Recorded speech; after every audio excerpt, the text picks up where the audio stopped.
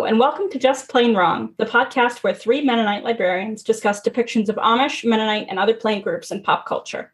I'm Tilly, your moderator for this episode, and with me, as always, are my co-hosts, Abby and Aaron. This episode, we are going to be discussing the Amish romance novel Strength in the Storm by Laurel Blount, who is a Christian romance author. This is only her second foray into Amish romance, so she's not deeply established in this subgenre yet. Aaron discovered this book by following a Twitter account that posted random snippets of the text, and it entertained us enough that we decided to add it to our list. We are, however, a bit fatigued with bonnet novels at this stage of the season, and so we decided that this episode would be a little more experimental, along the lines of what we did in our review of Amish Country Treasure back in season 2. What we ended up doing is having Abby read the first third of the book. I read the middle third of the book, and Aaron took the last third of the book. So none of us have the complete picture, and we're going to have to piece it together. Like a quilt. Like a quilt in a good collaborative, group-driven model. So reading only part of a book made me think about how I have changed as a reader. I used to be a bit of a purist when it came to finishing any book I started and finishing any series I started, no matter how long it was, no matter how disinterested I got halfway through the series. I felt the compulsion to finish.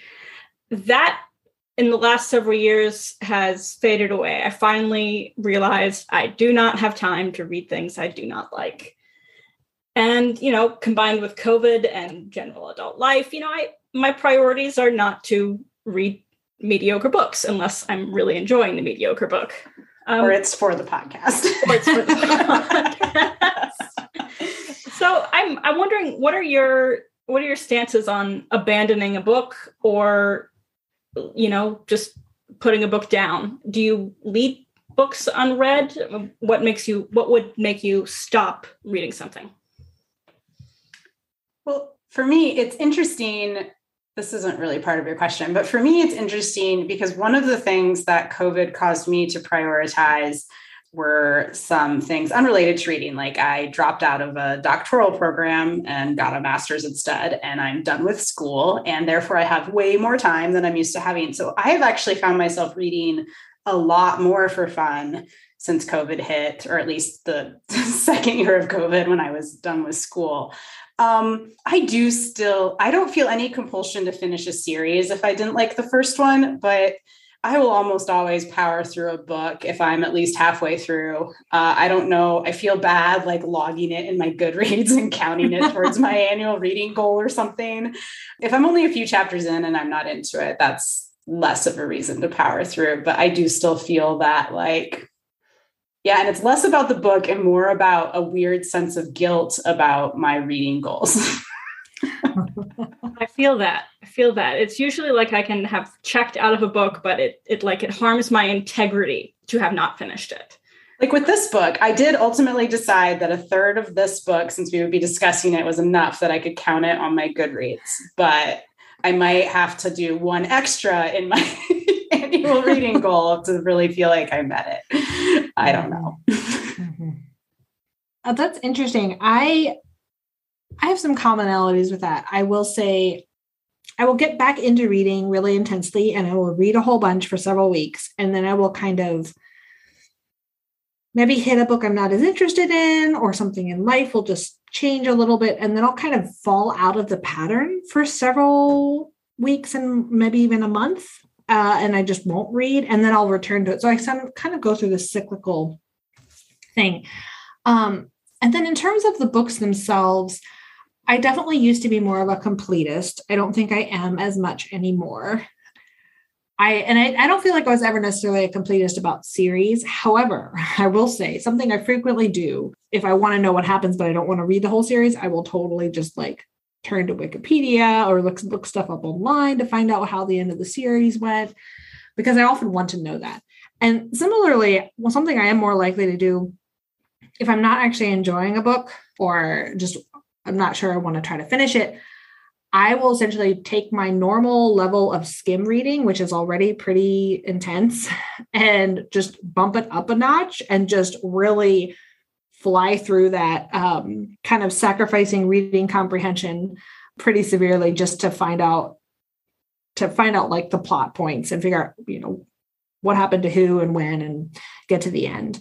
So I do the book a great disservice when I do that method, but I do get to feel like I found out what happened. And I do feel a little more like, even when I've skim read it, I get to count it for Goodreads a little more without as much guilt. Yeah. If you're just skimming, and that's still less of a disservice than not reading it would be. So, I think you're in the clear. All right. Well, let's move on to our multi-part summary of this book. Abby, as the woman who went first, would you tell us what happened in the first 10 chapters? So I did come up with a short quiz. It's just 3 questions. And then I will provide a little bit of a summary and make some predictions of what I thought might happen.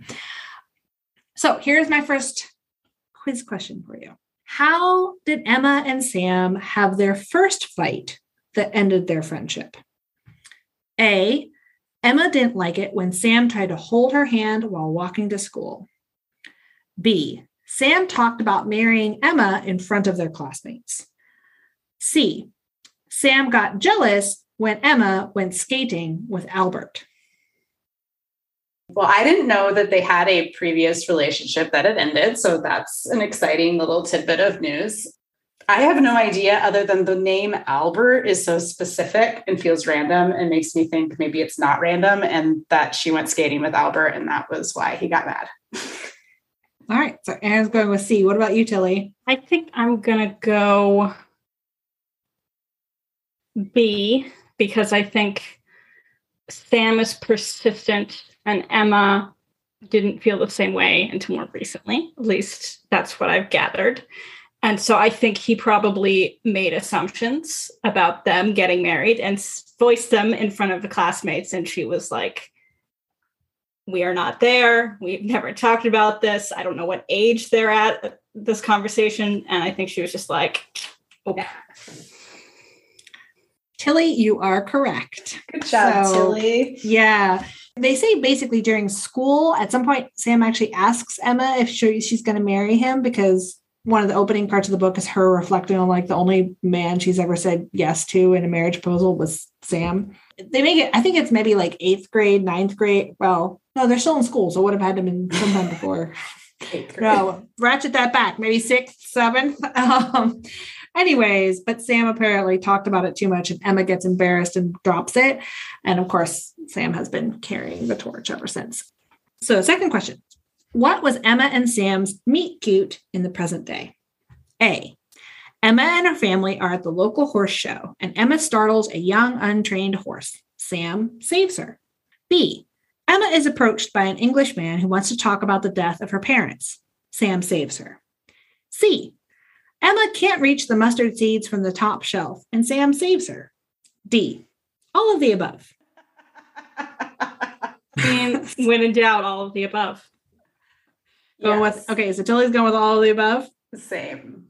Oh, well, I actually tricked you there. It was not all of the above. Was it A? It was actually B. Oh, I thought the whole horse thing, because I figured at some point people, clearly the buggy accident would have been discussed in some way. So question 3. What happens immediately before Sam is in the buggy accident that blinds him? That's how he got blind. Okay, sorry.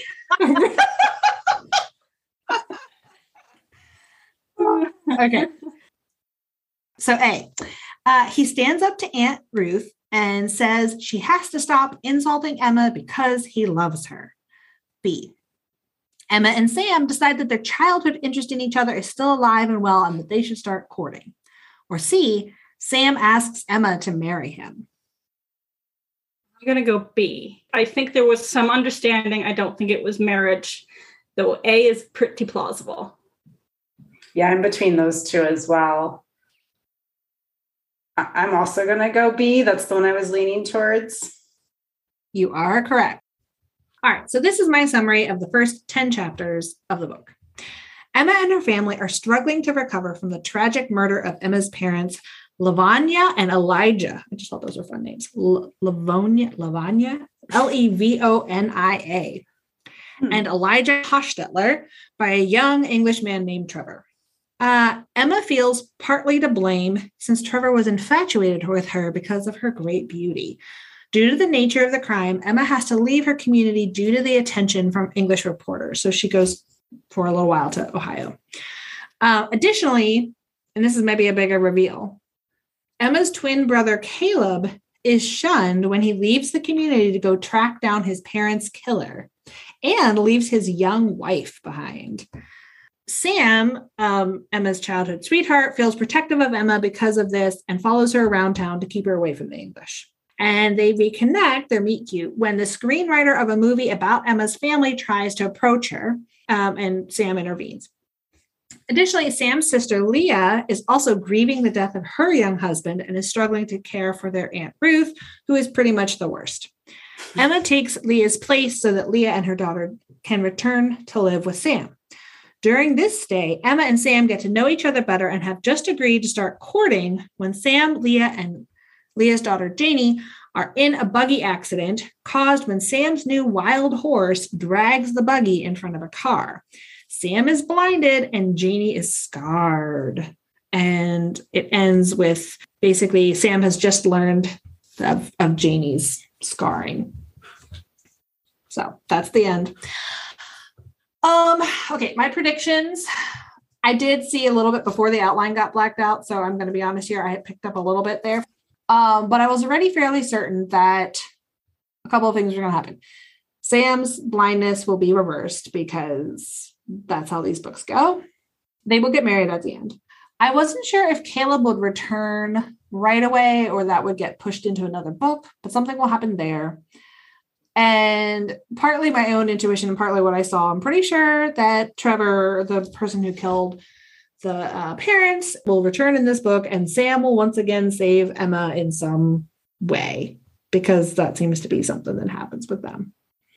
I don't think there's a Janie anywhere in my third of the book. So I'm very curious if something happens to this person in Tilly's portion, or I kind of had fun not knowing what things were. You know, I got the names in my section, and for a while my working theory was that Leah and Janie, who weren't referred to as Sam's sister and niece, they were just referred to as Leah and Jenny, which makes sense. I was like, oh, this is like his wife and his daughter. And then I was like, well, no, because he's got to be interested in Emma. So probably there's been a woman who's been killed and he's now a widower and he feels guilty about it. And then quickly determined, no, it's a sister and his niece who were in with him. There is no dead wife. That's okay. It took me a while to figure out who Ruth was because the book didn't refer to her as aunt until like the last of the chapters that I read. It was just like Ruth. He's going to go live with Ruth, who is a woman that he will live with. That's interesting. Yeah. And I definitely didn't know why Emma's brother Caleb was shunned. I was just like, he's shunned. I don't know why. I just know that he's the bishop's son-in-law, and it's scandalous. So my section starts off with Emma going to Bishop Lambright to propose that this person named Sam, who I learn is the love interest, needs to be moved into the care of this person named Ruth, who turns out to be his aunt. And why this is an issue for the bishop, I'm not entirely sure, but the bishop agrees. And then they go to tell Sam, look, you're not recovering from this buggy accident that has blinded you. And you need to be with someone who can take care of you. And Emma will help you do that. And in the meantime, she's going to stay in the house with this English woman who lives next door. And we learn that Ruth has this abrasive personality, and that part of why Emma has decided that Sam needs to move in with Ruth is that he's so despondent and kind of caught up in his grief that he needs something to be angry at. And so they're giving him Ruth to be angry at. That's nice. Yes. And so Sam is very much caught up in grief for some good reasons because he can't see anything. But I'm going to say that his methods of coping are not particularly healthy and are kind of self-pitying and childish, which Emma eventually calls him on. Which brings me to my first question for you. What is Sam doing that causes Emma to say he is behaving childishly?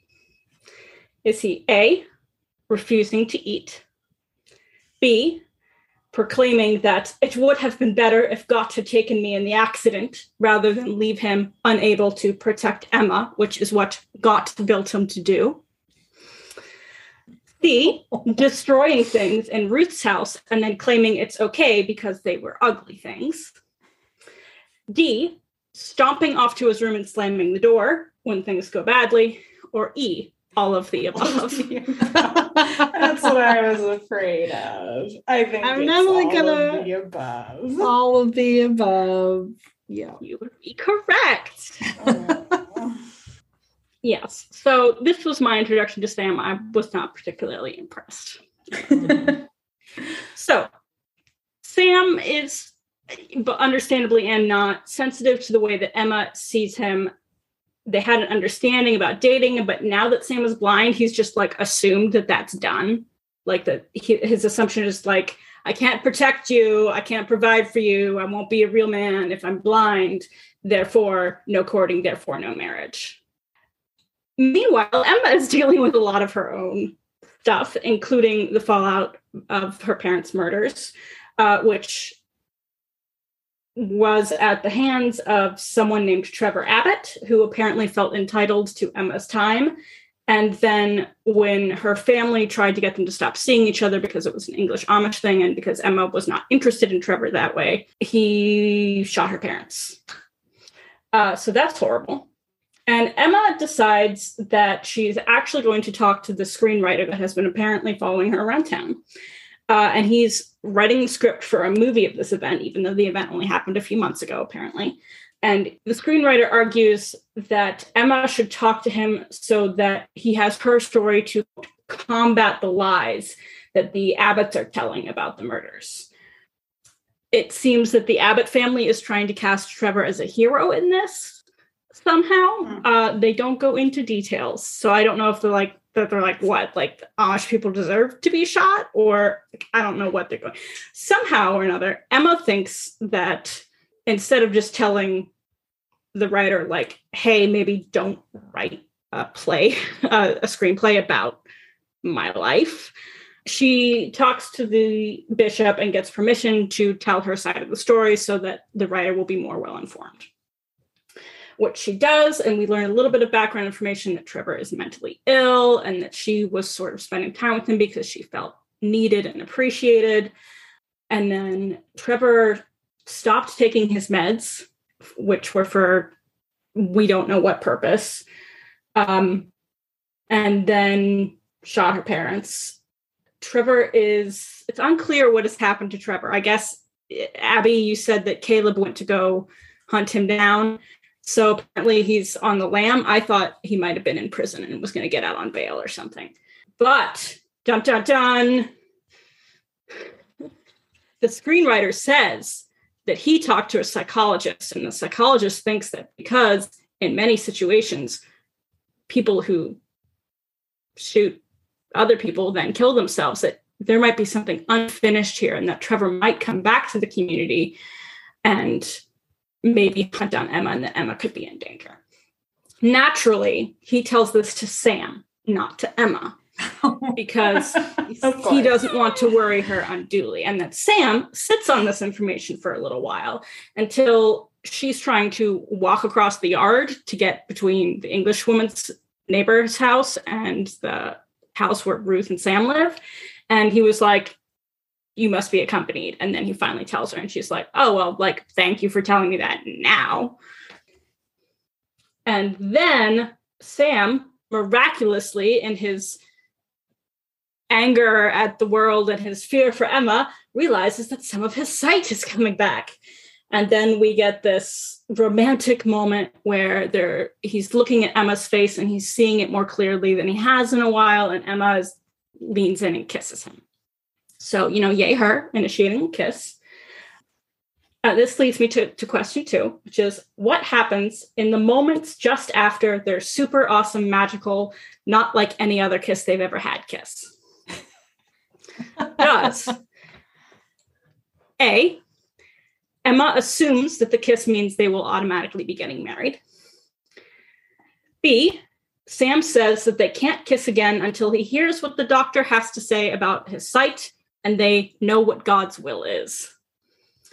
C, Sam's sight tragically worsens. Or D, Sam's sight miraculously continues to improve. Oh, I was kind of hoping for an all of the above there, but thought about it. I did.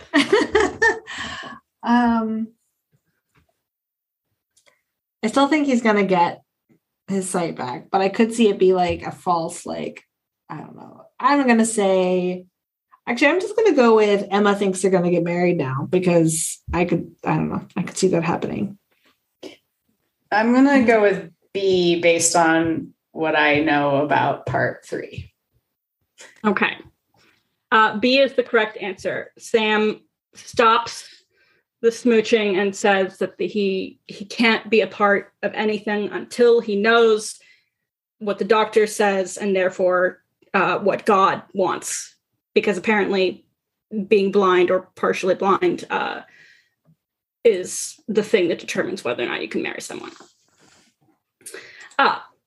And then they go to the doctor. The doctor says, wow, you are incredibly lucky to have regained any of your sight. You probably won't regain any more, and you'll be stuck with sort of like blurry shapes and colors for the rest of your life.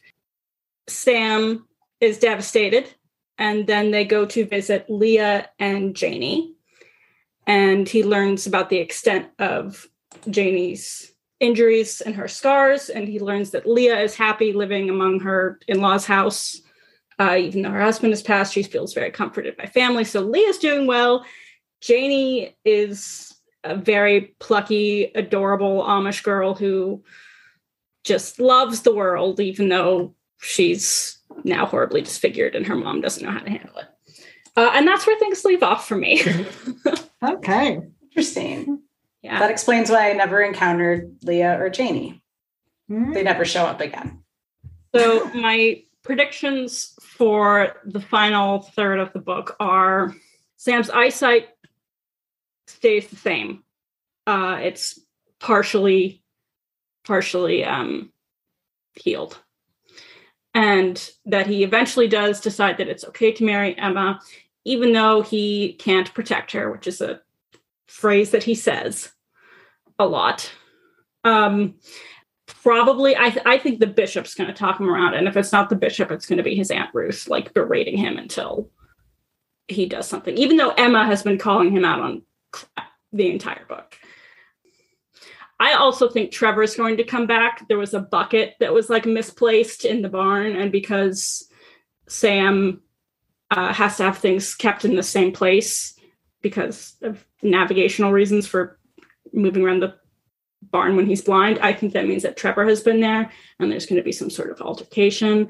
And it's going to either show that Sam is able to protect Emma from Trevor, even if he's blind, or he's going to realize that he never needed to protect her to begin with, which would be my preference. All right. Yeah. What happens? That's what I've got to say. Oh, and probably the epilogue will end with her being pregnant. Like a 70% chance. Okay. Yeah, this is fascinating. So maybe since I'm going to tell the ending, I'll say what I thought was going to happen, just some random things to know. I literally never encountered the characters of Janie or Leah. There was literally no mention of the buggy accident. I had no idea why Sam was blind or going blind. None at all. Also, if it hadn't been for like the second to last chapter, I wouldn't have even known about the guns and death. And also I didn't know the movie writer thing was only mentioned once in passing. And I was like, movie writers? What on earth are there movie writers involved in this? So I wonder if that comes back in the third part, because that was really not mentioned at all. So I wrote this prior. Here's what I wrote that I thought happened prior to this recording. Trevor killed Emma's parents. For some reason, she is then sent away or decides to go live with Birdie, a non-Amish person who lives next door, I think, to Sam and Ruthie, his aunt. Caleb, her brother, does something to get shunned and leaves to track down Trevor and bring him to justice. Sam is losing his sight, but I'm not sure why.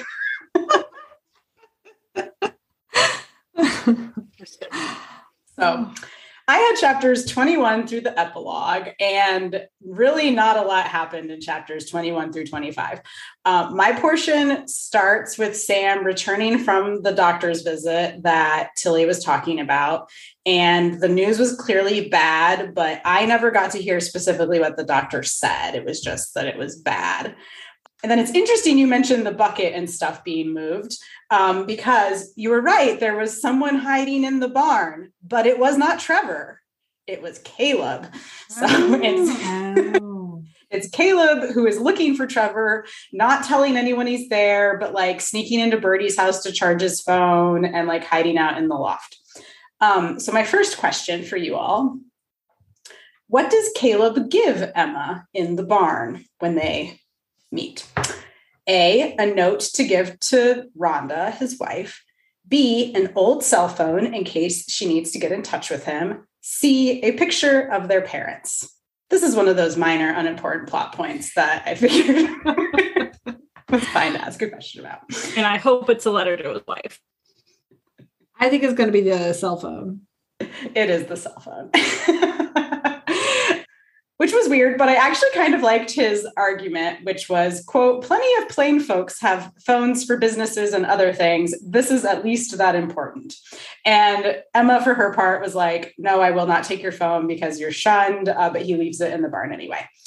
So anyway, Caleb leaves. Then Emma and Sam finally talk. Sam is devastated about his eyesight, mostly because he feels like he can't work without his sight and he can't provide for Emma. So he breaks up with her because he feels like he isn't a man if he can't provide for his family. So the themes from Tilly are carrying through. For Emma's part, she realizes what's going on and is insistent that this is a non-issue for her and tries to persuade him he's being ridiculous. But he insists that they break up. And so she returns to Birdie's house and arranges for her brother to come pick her up the next day.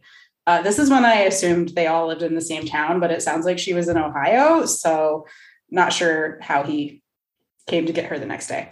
Anyway, we are now in the second to last chapter, and this is the next day when the brother comes. My second question for you is, which of the following occurs the next day? A, Emma proposes to Sam. B, Caleb's wife Rhonda writes Emma a letter revealing she is pregnant with twins. Joseph and Naomi tell Emma they are pregnant.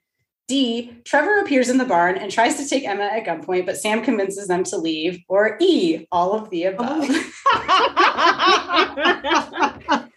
I mean, if that's an option, that's what I have to choose. So E, all of the above. Yes, all of this happens in a single day. Basically, Joseph arrives. They immediately tell Emma that they're pregnant. They hand Emma a letter from Rhonda, and she finds out that Caleb's wife is pregnant with twins. She never actually finishes the letter in this book, though. So I'm guessing that's where book 3 might pick up. And she's convinced that this will get Caleb to return to the Amish because his wife is preggo. And then they, for some reason, go to the barn. I don't remember why. And another person is hiding in the loft. And this time it is Trevor. And he confesses, and so a little bit more information to what Tilly provided earlier. He didn't mean to kill them. He got to the store that morning and Emma wasn't there. He went in and they were speaking Pennsylvania Dutch, and that made him angry. because he couldn't understand what they were saying. Then her dad said that Emma wouldn't be coming back for a while. So Trevor offered to help out in the store in an attempt to impress her parents, but then her dad said no and told Trevor that it would be best for him to not see Emma anymore, and then winked at him and laughingly told him to find another girl. Trevor says he got a gun in the first place because he hated when people laughed at him. So this is what set him off. So, oh my goodness. # we need gun control. While Trevor is telling Emma and Sam this, he's like waving his gun around and trying to get Emma to go with him. And Sam manages to diffuse the situation by saying that convincing Trevor that he needs to do what's best for Emma, and that would be letting her go. And also he shouldn't shoot Sam because it would look really bad to kill a blind person. Literally Sam's argument. As if it wouldn't look bad to kill the two loving Amish shop owners. Yes. Who are the parents of the woman he thinks he's in love with. This works, and Sam walks Trevor down the road where he disappears. They don't convince him to turn himself in, so he goes off somewhere. He's not caught yet. But then Sam returns, and Emma and Sam reconcile. And in a twist I liked, she actually proposes to him. She says, "I can tell you love me. You should marry me." I mean, so not quite a proposal, but she does propose, and he does say yes. That is the end until we get to our epilogue. So they are married now, and Tilly, you should have gone for 90% because you're exactly right. The very last line, we find out that Emma is expecting. But a big plot point is that Sam couldn't marry Emma because he felt like he couldn't provide for her. So what job does Sam end up doing? A, he realizes he finds gardening fulfilling, even though he had previously thought it beneath him as women's work, and he and Emma start a roadside produce stand. B, Joseph, Emma's older brother, decides to reopen the shop their parents owned and asks Sam to manage it. C, because he is good with horses, he begins to work with a local Amish horse trainer. C, horse trainer. Horse trainer. There was a moment where he was like diagnosing a horse by touch earlier in my section. He could feel that it was warm and the horse sprained its knee or something. Actually, B, they reopened the shop where the parents were killed but apparently, I don't know what time frame this takes place in, but apparently a whole bunch of people got laid off. And so the Amish people don't have enough work. And so they decide to open the store so that all of the local Amish people have a place to sell their wares and keep the community afloat. Real Christian capitalism here.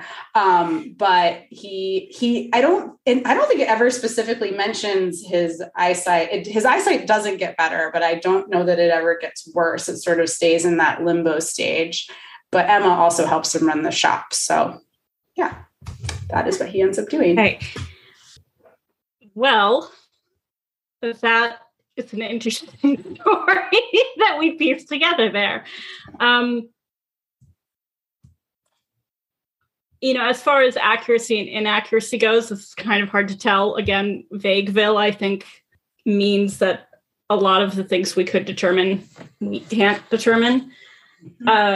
My own general impressions with accuracies and inaccuracies were pretty much the way that family members were referred to felt weird. Like Ruth was just Ruth and not Aunt Ruth.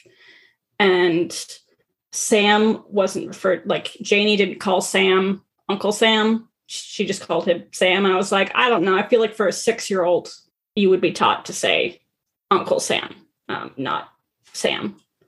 So that didn't seem right. And then Emma is apparently wearing mourning clothes. So she's wearing black because of the death of her parents. And I was like, oh, that sounds kind of Victorian and weird. But it turns out that many Amish groups do have the tradition where women specifically will wear black for around a year after the death of a close family member. There is an exception to this rule, and that is in Franconia Conference, which actively bans the wearing of black as mourning fabric. So that's really all I could think of as far as our usual accuracies, inaccuracies question goes. How about you two? I think the one thing I would just say, some of the family dynamics felt more accurate in the sense that they were very like interconnected, but at the same time, I felt like they had this kind of connected inner family, like their brothers and sisters were still involved, but kind of like the next layer up seemed oddly missing. Like maybe because other than Aunt Ruth, I mean, I guess they referenced like maybe the rest of their extended family lived elsewhere, but there was kind of like that next layer seemed missing. And one thing I will say, I don't know a lot about how horses and buggies work, but it kind of felt like the author did, or either did a good job of faking it or something. I'm not sure, but the way that she described both like the training that went into the horse and the way the accident happened and some of the details about driving the buggy seemed accurate to me, but I will confess I don't know anything about that area. So it was just more like it seemed logical to me is maybe the way to put it. As you might imagine, the last third of a book really didn't contain a whole lot of details on various things to go off of. One thing I did notice just in terms of the writing, this book was weirdly written. I don't know if I'd say it was good or bad, but the prose was I don't know. But I will say there were a few phrases that I caught that I was like, oh, those seem accurate. Like Emma one time was expressing concern that Caleb would jump the fence, which is a term often used when people leave the Amish. In the Goshen area, they call it jerk over. I had never heard that until I moved to Northern Indiana. And in Kelowna area, it was called jumping the fence. And then they kept calling people that were pregnant, quote, in the family way. And again, I was like, yeah, that feels right, actually. Like not something I would say, but feels like definitely something an Amish person would say. So kudos, I guess. Yeah. I think even without any of us having the full picture, I think that's probably above average accuracy for things we read. Moving on to next discussion question, which is maybe not so much a question as an opportunity to discuss / rant about themes that jumped out at us now that we know more of the story. So again, it's interesting to only read the last third because I got to see these things be resolved and I didn't have to spend, I thought maybe the whole woe is me, I can't provide for a family because I'm blind thing only showed up in chapter 21. Now that I know it was going on for a solid 10 chapters before that, I find it a lot more irritating because I was sort of like, okay, you're being ridiculous, but I can understand that you're going through something here. But yeah, he had a really toxic view of Sam did. His just internalized form of masculinity was really disappointing. He even refers to himself I'm not a real man anymore if I can't provide for my family. Mm-hmm. And again, Emma for her part was I can choose who is man enough for me. I can choose she for her part was trying to counteract that. And again, maybe minor props to the author for having that in there, that Emma was a counterbalance to that. And that in the end, Emma's who proposed to him and who kept pushing him forward. It was interesting to have a character with blindness. And I'm curious what they'll do in book 3, but at least for the end of book 2, they did not miraculously cure him. And I think I am glad for that. And there was also none, there was a little bit of this is God's will stuff, but I don't think they ever said that in relation to his blindness. So I'm glad for that too. I don't know, it's hard to say much without having read the rest of it, but I feel like overall, the view of masculinity was disappointing. The view of disabilities and blindness, I wasn't mad about. I actually thought the author did an okay job, at least in the portion I read, with having him overcome that and find a job that would work for him and those sorts of things. Mm-hmm. Mm-hmm. It's interesting. Yeah. Thinking about the themes when all I had was the wind up, I never really saw did the ball go across the plate? I don't know. I'm trying to make sports metaphors here. I don't know why I'm trying to do this. I don't know. I know less about sports than the ball usually goes across the plate. Yeah. Well, I definitely didn't see it. Let's put it that way. Anyways, so that part I didn't have as much because that really is happening right at the end of my section. But the idea of how Sam views masculinity is, it's very fragile masculinity. Like it's all about like the first part is a lot about talking about like what a big guy he is, his presence, and that really shapes his interactions with Emma. He's also frequently like puzzled by her emotions, like not quite sure how to handle them. And while he's not completely fixated by Emma's beauty, but he talks about it a lot. And there was one short thing that kind of made me go, ugh. Okay, so this is the quote, and I kind of hated this. She smiled, and her beauty pulled at him, drawing him in like the smell of a fresh apple pie. That was the trouble with Emma. She didn't mean it to be so, but there was something about her that made a fellow do foolish things. It wasn't her fault. Sam knew that. Emma would never on purpose hurt anybody. Somehow, that innocence made her all the more dangerous, like an oil lamp lit and put in the hands of a toddler. Emma didn't know the power she had held in that face of hers. She never had, not really, although she'd played with it a little here and then, like a child playing with a match. She lit fires and didn't even realize what she was doing. And it's just this buys so much into this notion about how women are like women's appearance is responsible for men's actions, which is such a dangerous fallacy. And also this whole idea that somehow both of that, like the two analogies there again, were about Emma being like a young child.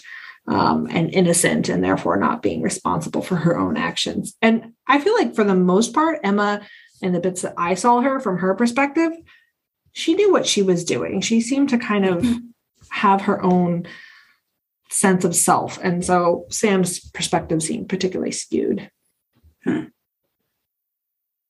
Yeah, I have to echo the toxic masculinity thing. I'm glad to hear that Sam is overcoming some of that. I did not love reading his point of view sections because so much of his internal monologue was like, it is my job to protect people. It is my job to, quote, look after widows because the Bible tells me that, like he views himself very much as, and the word that the text keeps using is like a protector, because Emma will always get in trouble and she won't mean to get in trouble. She can't help it. He just needs to be there to protect her. And he tells her this. And she's pretty much like, what are you talking about? Like, like I wasn't there to intervene when someone shot my parents, but that doesn't mean it was trouble that I could have avoided. Like she was doing all of the right steps. And when they kiss for the first time, she has this thought of like, oh, wow, none of the other people I've kissed have ever kissed like this. And she talks about it a little bit that, she tried kissing people. She liked going on dates with other guys. She really wasn't interested in Sam until more recently, but was aware kind of in a way that I think is really uncomfortable that Sam had been carrying this torch for so long, which if you ask me, puts a lot of pressure on her. And Sam's family members are like, by the way, you're it for him. Like, he will never love anyone but you, just so you know.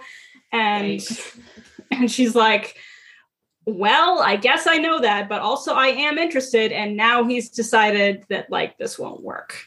Mm-hmm. So he's being buttface. That's not what she says. I don't know what she calls him, but she doesn't. Yeah, so she's very clearly aware of what she wants now. She's grown and learned and tried things on and got to know other people and then has come back and made her decision. Meanwhile, Sam hasn't done much. And every time that his internal monologue or external monologue will be like, I need to protect Emma. And if I can't protect Emma, I'm worthless. I would think, what do you mean by protect? Because the way that it was framed made me think that like he would physically intervene. Like, I'm sorry, just because like you're Amish, okay? You're not going to throw a punch in her honor or her defense, okay? You can not throw a punch if you're blind, and you cannot throw a punch if you're sighted. Like, either way, physical violence shouldn't be something you're resorting to. So why does that physicality matter to you when speech is still there and awareness is still there and he can still move around and do day-to-day things? Like, what? I guess he can't do construction anymore because that could be detailed work. But this whole protect thing really rubbed me the wrong way. Mm-hmm. The violence thing comes up with Caleb too. At least in my section, it's implied that like Caleb is literally like tracking down Trevor. They say to like bring him to justice, maybe like by taking him to the police or forcing him to turn himself in. But there's like this weird inner monologue of Sam's where he's just like, oh, if Caleb finds this guy, he's gonna like, it'll be scary. Like basically assuming that Caleb would forsake his entire Amish upbringing. And I mean, I don't know if you're justified. I mean, you have reason to be mad at the person who killed your parents, certainly. Mm-hmm. But again, usually the Amish way would be, you know, we bring them to justice, but we don't harbor those grudges ourselves. We don't take violent action ourselves. Yeah, I feel like these are impulses that both of those men should have not developed in the same way that in an English world would develop. Mm-hmm. Anyway, I'm glad to hear that Sam comes over with it. I'm glad that he starts to see Emma's contributions because he does seem to view her for the lens of like person who just needs to be taken care of and not person who is competent to live her own life. Oh, see, that's really interesting because in my part, they have a conflict because she feels like he's trying to take things over. Like she's trying to help him too much when he can do things on his own. Like she's trying to like be his eyes and that. Oh yeah. He's conflict. Really sensitive to that. Like he doesn't want to look, quote, weak in front of him. And then her comment is after they're engaged, she's like, well, then you better start giving me other things to look after, like a kitten, wink, wink. Uh-huh. Yeah. Okay. Anyway, and then she's pregnant one chapter later. You know, for someone who's held the torch for Emma for so long, he doesn't really seem to know her. So Sam is very caught up in Emma's beauty and really in a way that's actually kind of similar to Trevor. He wants to be with her. He envisions that he loves her. He wants her to pay attention to him and to view him as strong. He doesn't actually want her to help him. He doesn't want her to do anything that might put her at risk. So he is sort of this failure to understand Emma on her own terms that he's starting to chip away at towards the end of my section. And there's this part where Emma is walking him across the yard and offers him her arm and says, you know, like, look, no one will notice if you're holding my arm. Like there's no, like, put your pride aside. And he said, Emma tried to sound casual, but he heard the worry in her voice. It's funny how often folks said one thing when they really meant something different. He'd never really noticed that before. I just want to like, dude, you've never noticed that like people put up a front or a lie or like try to soften, like you've never noticed that? How are you an adult? Well, I guess outside of that passage and the one that Abby read, which I think was very illuminating, are there any other passages you want to highlight for humor or for other purposes? Am I on? Well, none of these are from my section, but these are 3 of the quotes that I found on Twitter. This book was like power tweeting out quotes when it was first released, and they were very funny. That's why we chose it. But anyway, here's a sampling. The first one, quote, she knew it was Sam, just as she knew it was summer, because it was, and there was no mistaking it. Okay. The second one, quote, fall is the best time for bonfires. Silly me, but I was feeling lonely and irritated, and I just had to set something on fire. That was a Birdie quote, the English woman that Emma lives with.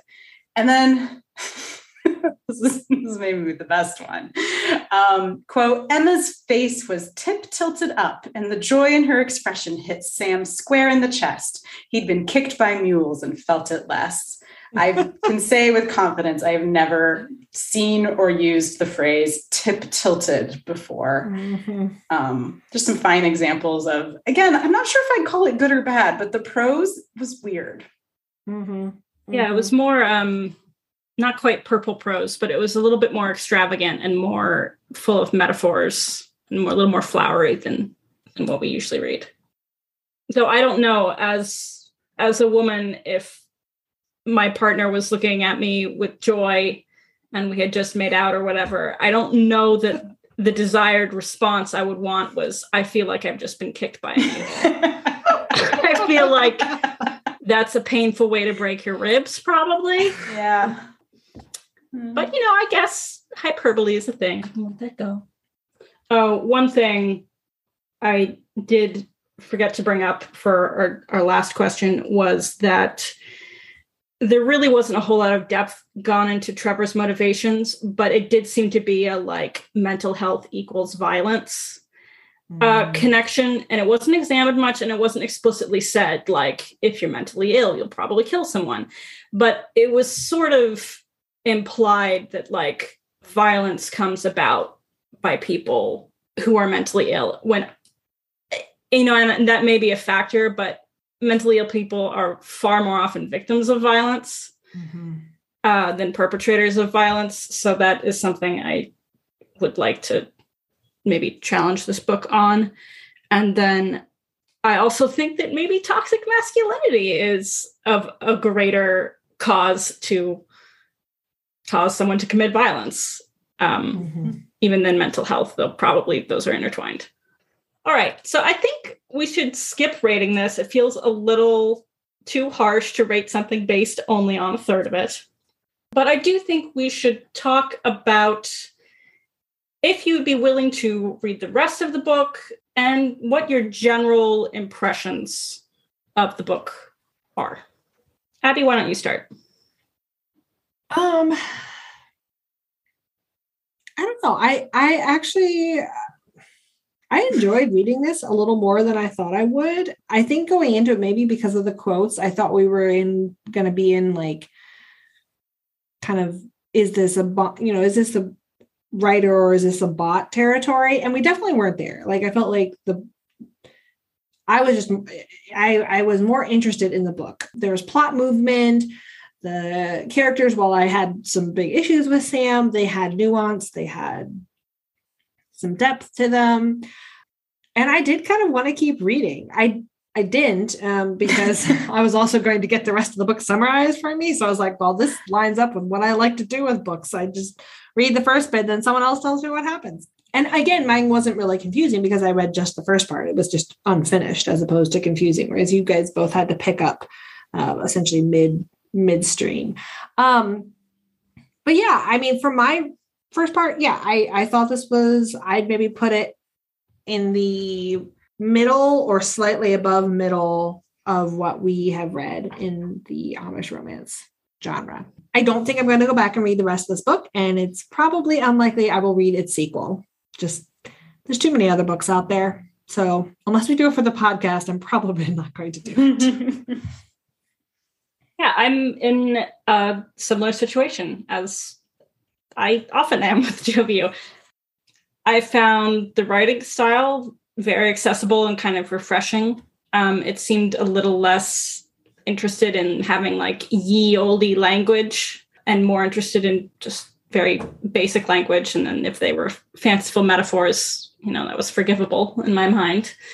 I was frustrated by some of the thought patterns that Sam and Emma had regarding their guilt and their perceptions of their roles in the world. But I will say that both of them seem to be growing through that. They were aware that Emma was aware she should not take responsibility for Trevor's actions, that she was blameless in that event. And eventually Sam comes to realize that he can't quite blame himself for the actions of a rowdy horse.